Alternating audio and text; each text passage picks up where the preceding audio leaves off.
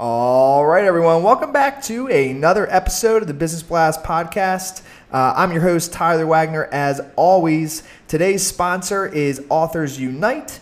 And if you want to become a successful author, Authors Unite is the place to go. So head on over to authorsunite.com to check out a free case study that'll teach you how to do exactly that. And now let's jump into the episode.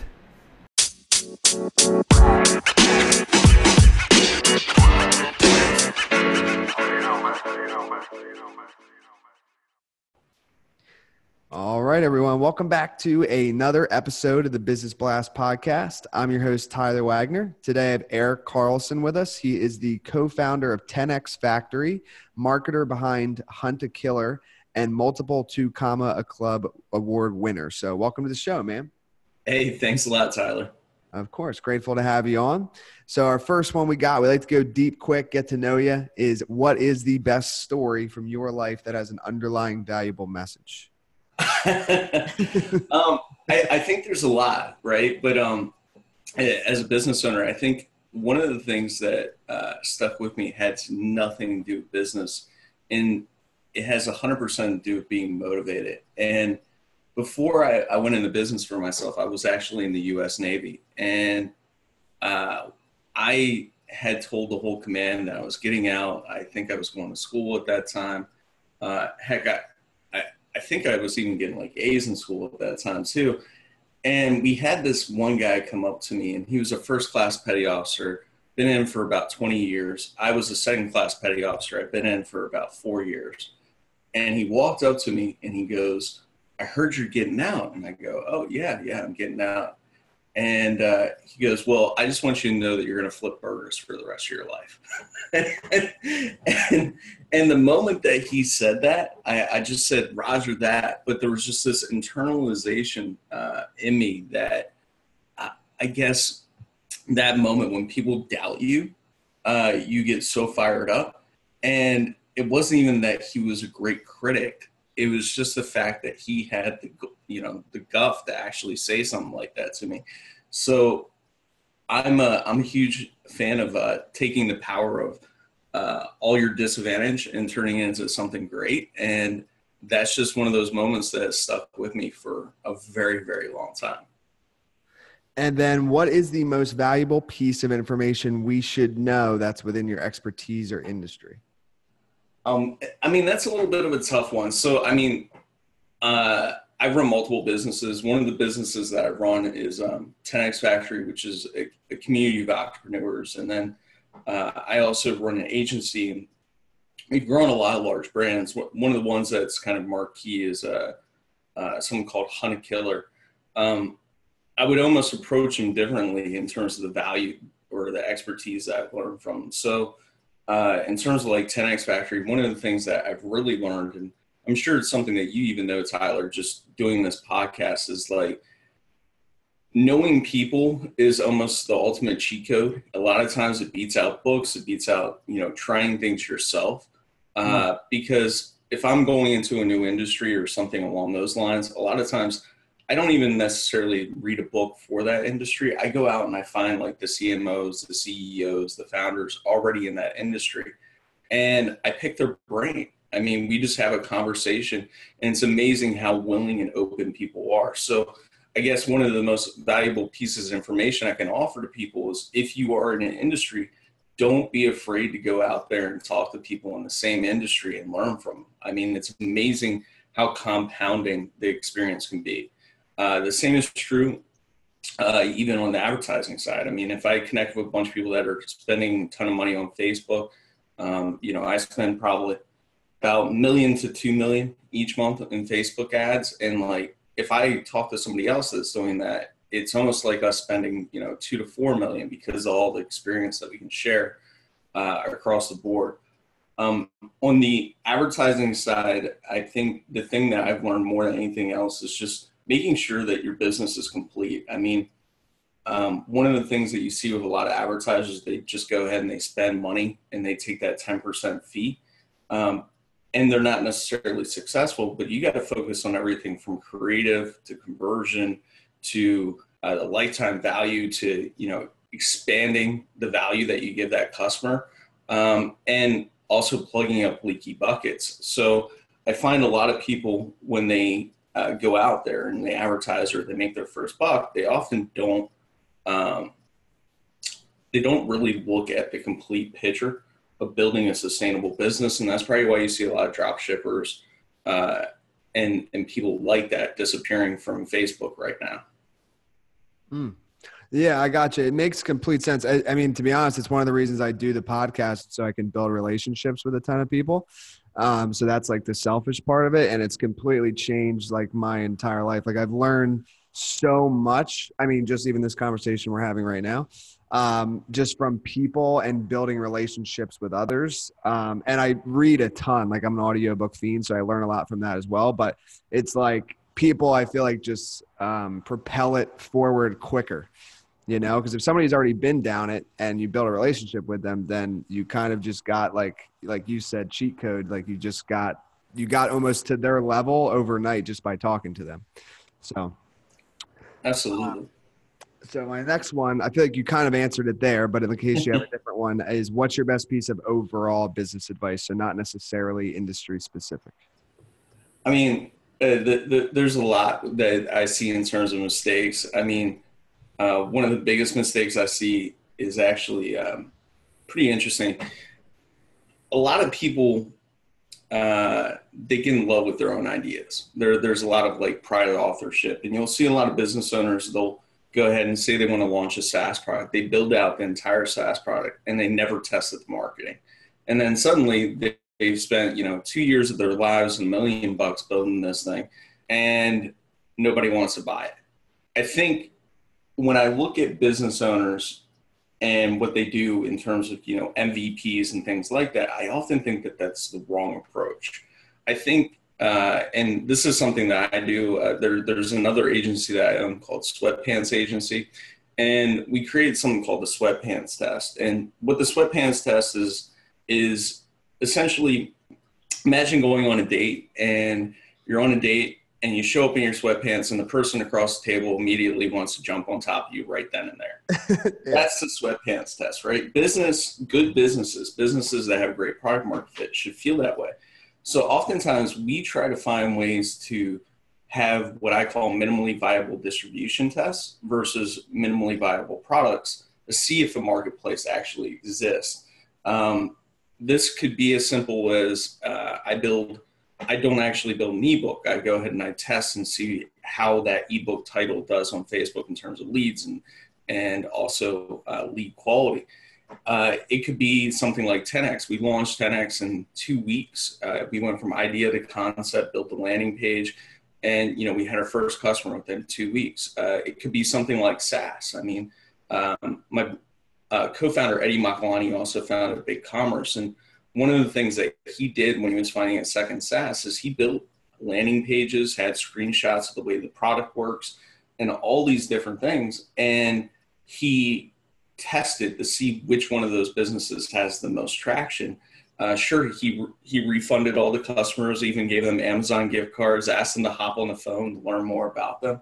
But I just see that a lot of people kind of get in love with their ideas rather than just testing it or just taking action. So, I mean, I think taking action is absolutely a huge one. The second one, which I don't think can be, I know you asked for one, but the second one that I don't think can be ignored is getting close to your customer. I see way too many people afraid to hop on the phone with their customer, way too many people afraid to survey their customers, and it's the worst possible thing that you can do.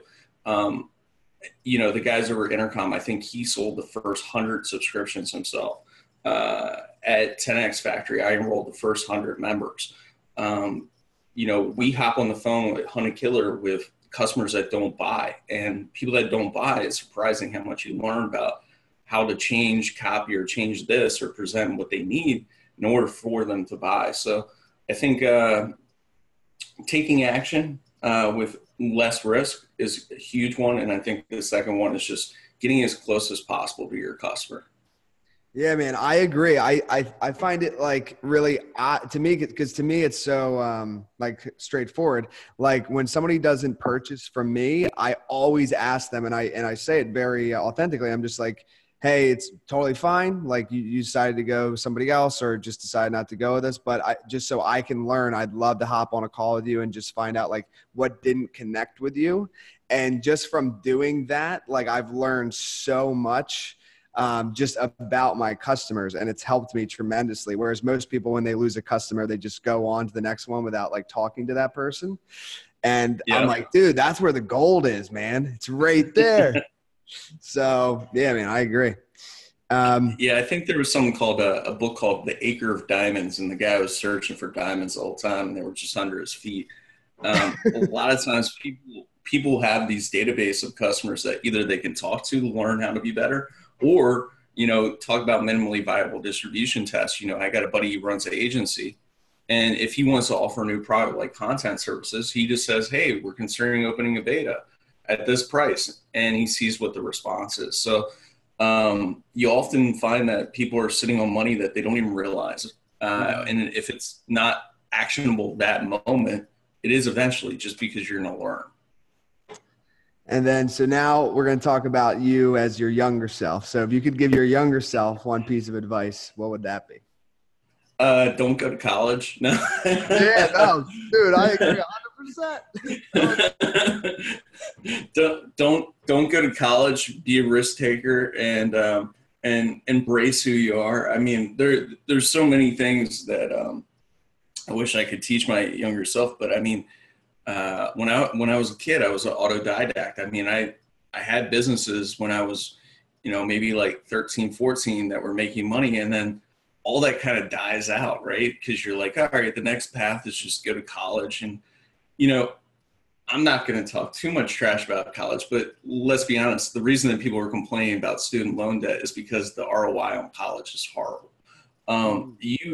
Unless you're in very specific fields, there's so much information online that you can learn and that you can do. And there's so many different ways to get an opportunity. I mean, before college existed, there's apprenticeships, right? Well, why not offer to do a service for free and learn on demand? So I just wish that I took risks earlier and that I never did the traditional college route. Yeah, man, dude, I agree. I actually dropped out after 2 years, and just a couple notes on what you said. Like, one, I think like so many people are afraid to reach out to other people. So for mentors, finding a mentor and working for them for free is so much more valuable than like paying whatever 30 grand a year for college or something. So that's one thing. And to me, it's just a numbers game. Like if you reach out to 1,000 like influential people that are where you would like to be, one of them is bound to like mentor. Oh, you'll get a much better reply rate than that. Yeah. I mean, I think you'll get a much better too, but I'm just saying at least one, like, so no, it's true. So that, and for me too, with college, that's what it was. Like the people I met. So I always tell people, if they're like, they need the college experience, they say, then I'm like, okay, don't pay tuition. Cause like, I didn't get any value from the classes, but I did meet people there that actually led me to reading the 4-Hour Work Week, which then led me to dropping out immediately after reading that book. And maybe I wouldn't be where I am today if I hadn't gone there. So I would just say go there, meet people, network, but don't pay for the tuition, because the classes, in my opinion, are slightly worthless. So I talked to a Harvard administrator one time, and she said that the only reason that she was going to send her daughter to Harvard was because of the connections.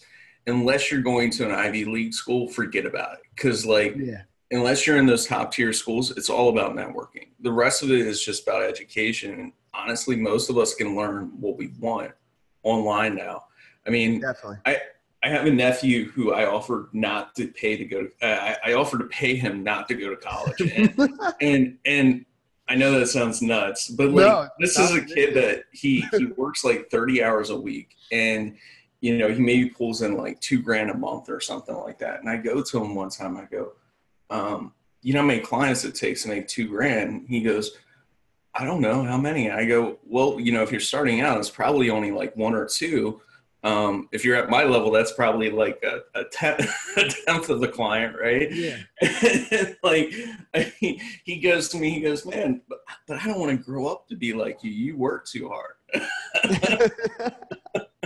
Well, depends what you want in life. I'll say that, but that's it's funny that you're saying that, like, because I didn't pay my little brother not to go to school, but like I highly influenced him to not go, because I'm like, dude, it's just, dude, I live down here in Miami, and I'm friends with this girl who's 21. She's in school, and she was telling me she's taking this marketing class, and they're still teaching what do you call it? Like lumpy mail, they're not teaching any digital marketing techniques at all. Like they haven't even gotten up to speed to like online marketing. So it's just like, it's crazy. Don't hate on lumpy mail. It can work. Oh no! If the unit economics are right. Yeah. Hey, no, I've heard of it working. I've never personally tried it, so I don't know. I've heard it, but like, if they're not even touching on digital marketing, I have to question that. Oh no, there's no practicum. I mean, they still teach the 4 Ps. I mean, I've spent over $100 million in advertising. I can recite the 4 Ps to you right now.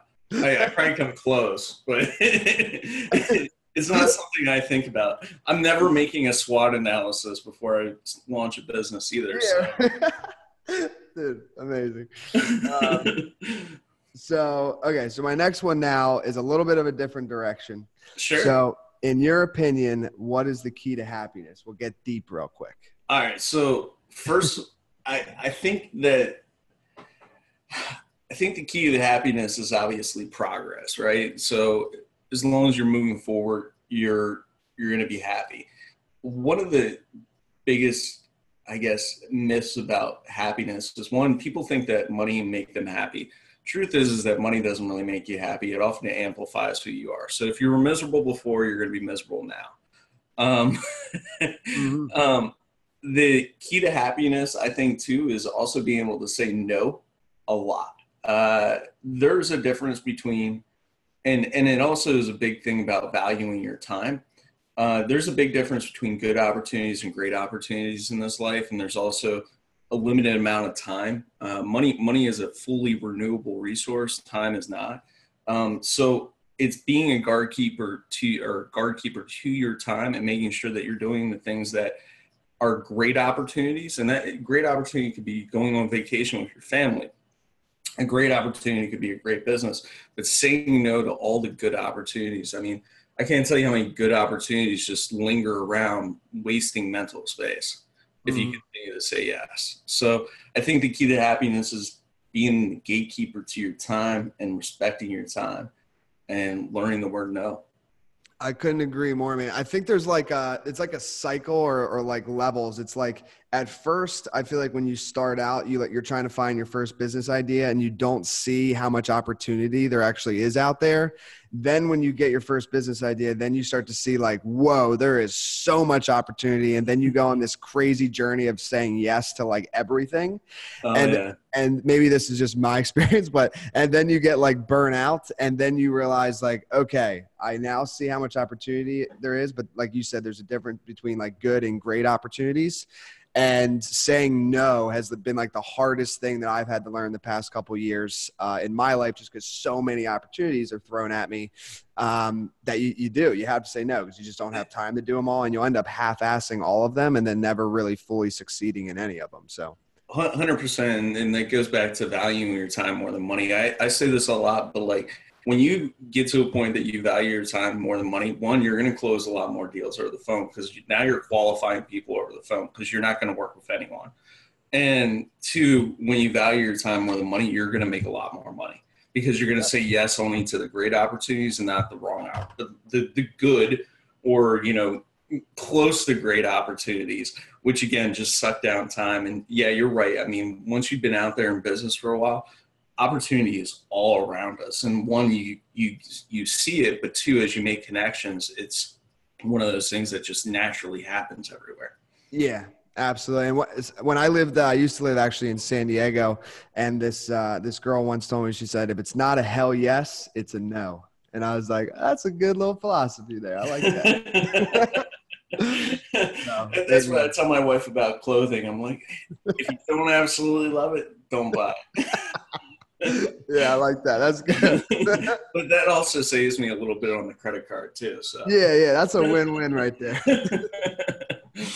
Oh man. So my next one for you is, what is the best book that you've read, and what was the number one thing you learned from it? Uh, I I think there was two books that had a huge impact on me. One was The Psychology Influence by Robert Cialdini. I believe that it's basically the basis or foundation for almost every other marketing book. It's based in science, but it has a lot of details of how it can be used in real life. It goes through the 6 rules of influence. Um, the number one thing that I learned from it, I guess, is the 6 rules of influence. It's a really powerful book. And the second one was something called Rework. It was done by the 37 Signals guys. And I think I was a CMO, maybe around like 23, 24 or so, of a company. And I definitely had more ego than I should have. And I would throw meetings, I would do all these other things. And like, I read this book, and the book's like, meetings are toxic, you know, hire when it hurts and all this other stuff. And like, everything that I felt that I should be doing, like as a stuffy, you know, CMO or whatever at that time, it was just wrong. And it was so wrong. And so I internalized that book from an operational level. And I think that book made me less of an asshole to work for. Which was huge. I mean, again, when you're young, you kind of don't understand the way the world works just yet sometimes. No, absolutely. And hey, if it made you less of an asshole, that's always good. So my next one is, what's your favorite quote and why? So, I mean, I have a ton, but the quote that I probably talk about more than anything else is Mike Tyson, believe it or not. And actually, I'm a big boxing movie fan. I'm a big sucker for the Rocky movies, so that's all quotable material too. But there's this one quote by Mike Tyson where he says, "Everybody's got a plan until they get punched in the face, right?" And if you remember Mike Tyson back in the day, when he would hop in the ring, like his opponents would look scared and they would look super confident until they actually saw the guy running at him, right? And I think what that quote means to me is just, you know what? There's always going to be these lumps that you're going to get in life. And the thing is how do you adapt to that? You know, I know a lot of agency friends, they hit like 50, 60, $1,000 a month or whatever, and then they lose a client, right? Or they lose their biggest client, and they're like super sad, right? And like, I'm thinking in my head, like, what can you do to learn from this in order to adapt and make sure it doesn't happen, right? Like, can you make sure that you have a client acquisition system that's predictable? Can you turn that into a case study? Can you make sure that you streamline some of your services so you're never messed up on fulfillment? And like, I just feel like when you look at that quote, it's all about adaptability. Everybody's got a plan. So again, you know, I'm not going to walk into the boxing ring with my SWOT analysis. Yeah, I'm going to get feedback from the market and change. And I mean, that goes back to the other stuff we talked about, whether it's testing to see if a business can work in terms of marketing, but also just speaking to your customers. I mean, when you tell me that you speak to your customers that say no, that's you adapting. Yeah, man, dude, that's the biggest thing too, is it's like, I think adapting is number one. And like, that's known. I forget the book it's in. It's in that, I'm blanking on the book, but adaptation is like the most important thing. And like, I watch Gary Vaynerchuk a lot. And when I was younger, what I learned from him is, it's like, dude, you can build yourself a plan. You can strategize all you want in your head. But at the end of the day, until you actually get out there and do it, you're not going to know what's working and what's not. So like, when I first started, that's really what I did, dude. I just strapped on and just went all in, made so many freaking mistakes. It was hilarious. And then I found a few things that worked, and I was like, all right, let's package these puppies up and go all in on this stuff. You know, like, and, but if I hadn't gone through all the mess, the chaos, then like, I would have never created, not to like steal from Jordan Peterson or anything, if you know who that is. But I wouldn't have been able to create any order in my life, you know, or an actual business. So, very cool. So yeah, man, dude, appreciate you coming on. It was a great episode. The last one I got for you. I know you got a few businesses, but where can our audience best find and connect with you? And then if there is any, whether it's all of them or just one of them, where would you like them to check you out more?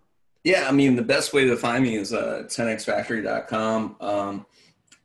It is a vetted community, so if you can't get a hold of me there, it'd be Eric at 10xfactory.com, and be happy to chat with you.